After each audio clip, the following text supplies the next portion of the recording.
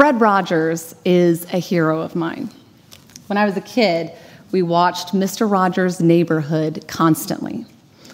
We even told time on family road trips by, we only have 3 Mr. Rogers episodes left until we get to Grandma's house. Although we didn't actually have a DVD player, so we just imagined how long an episode would be. Mr. Rogers was a PCUSA pastor who was called to be a children's television show creator. And he worked tirelessly for 33 years on air to show each child and adult how loved and special they were. Mr. Rogers made everyone feel their worth. And if you've never seen a Mr. Rogers episode, which a few of these kids have told me that they haven't, you're invited to my office.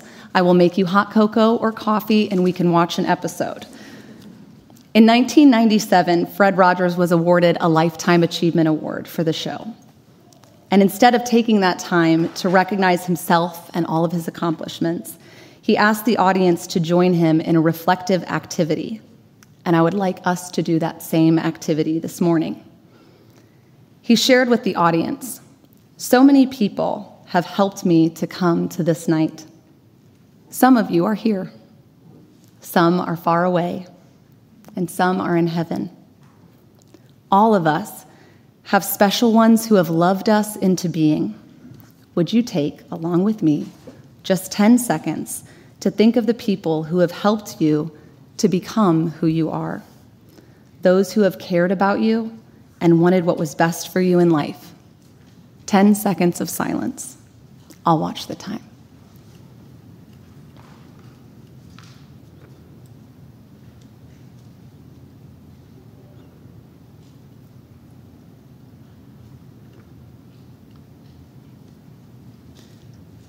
Whomever you've just been thinking about, how pleased they must be to know the difference that they've made.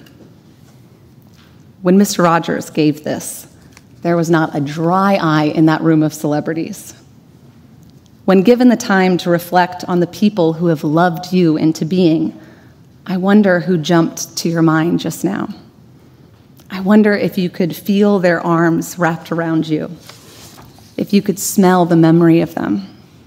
I wonder if you felt your breath slow, if by just imagining these people, that you could feel the weight of your worth. When I look back on my life, I can see so plainly the people who have meant the world to me. Often, those people come to us when we need them most. Sometimes the road that we're on can feel like our story today from Acts, like a dangerous desert road or like a valley of death.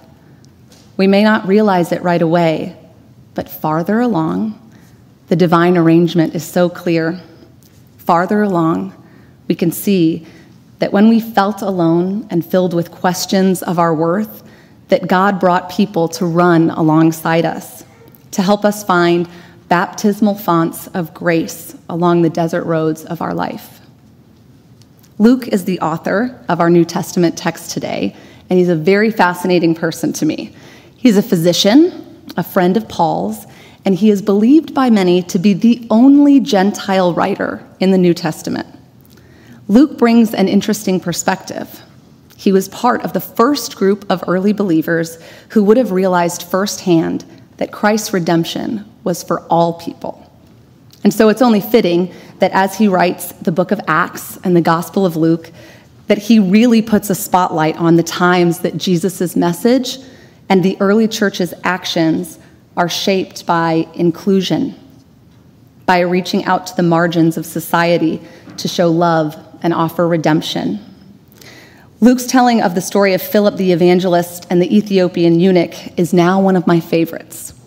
And you'll have to excuse me, I've done a deep dive on this, and you just have to know everything that I know.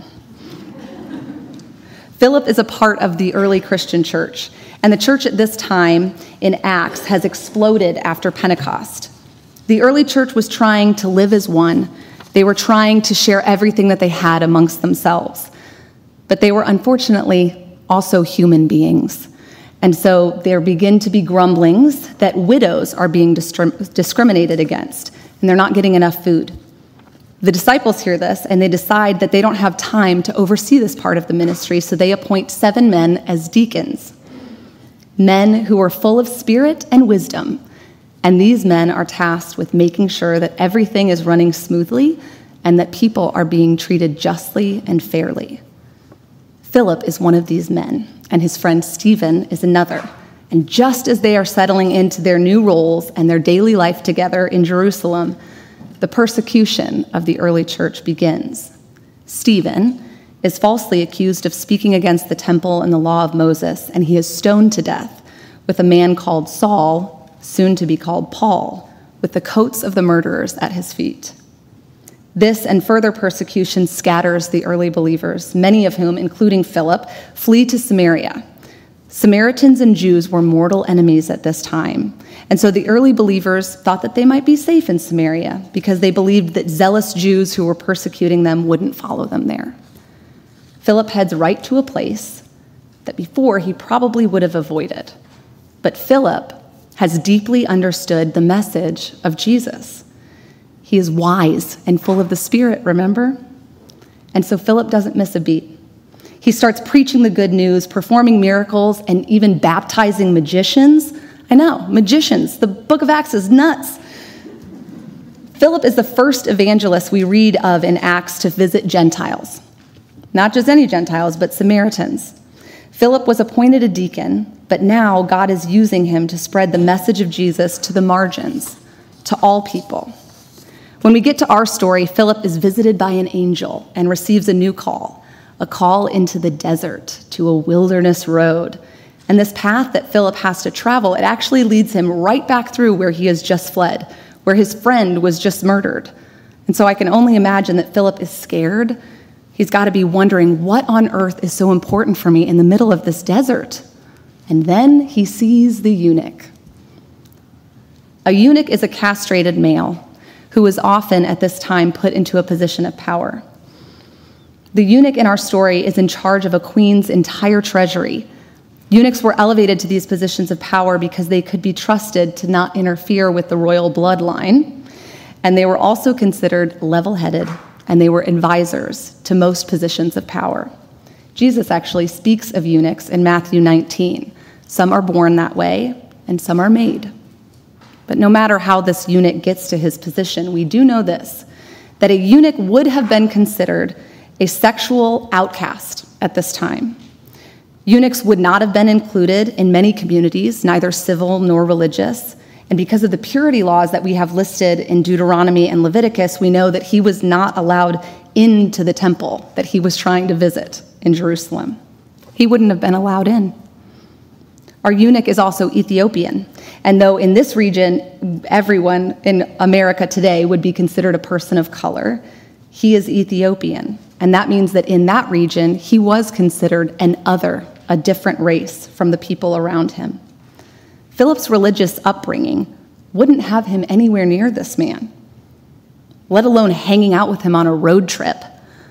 But Philip has already deeply understood and been changed by Jesus' message of redemption for all. Philip listened to the Holy Spirit in Samaria, calling him out to the margins, calling him to people that he had never talked to before. Philip had already seen God work through him. He had seen Jesus' love change it all.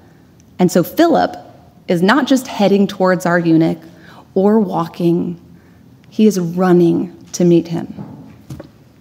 The eunuch is reading aloud, which was customary at the time. And he just so happens to be reading aloud from Isaiah.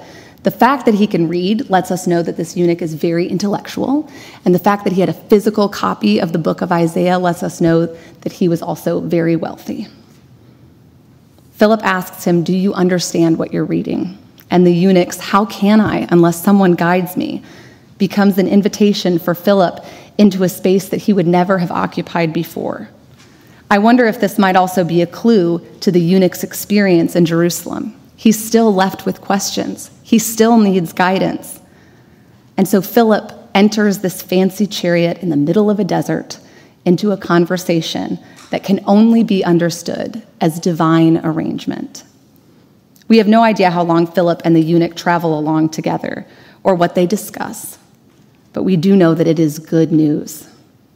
Farther along, the eunuch sees water, a baptismal font in the desert. Look, there is some water. What is to prevent me from being baptized? Some Bible versions, like King James, add, if thou believest with thine heart, thou mayest. But the earliest copies of Luke's original words have no condition like that. What is to prevent me from being baptized? This is a plea. This is a longing in the eunuch's heart. He is asking Philip, this sounds great, but is this good news really for me? What could stop me from being a part of this? Am I really welcome just as I am? Am I really included?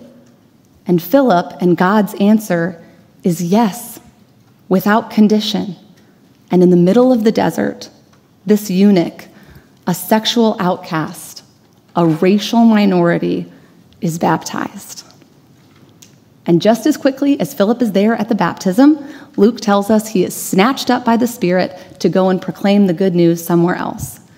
And our eunuch goes on his way rejoicing, forever changed by Philip's willingness to go to the desert, to run to the margins, and to share the good news.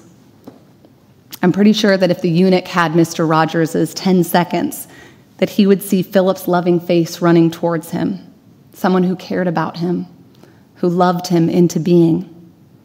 Philip may see the eunuchs as a face that taught him more about the expansive love of God. Mr. Rogers said that everyone longs to be loved. And the greatest thing that we can do is to let people know that they are loved and they are capable of loving. Love isn't a perfect state of caring. It is an active noun, like struggle. To love someone is to strive to accept that person exactly the way he or she is, right here and right now.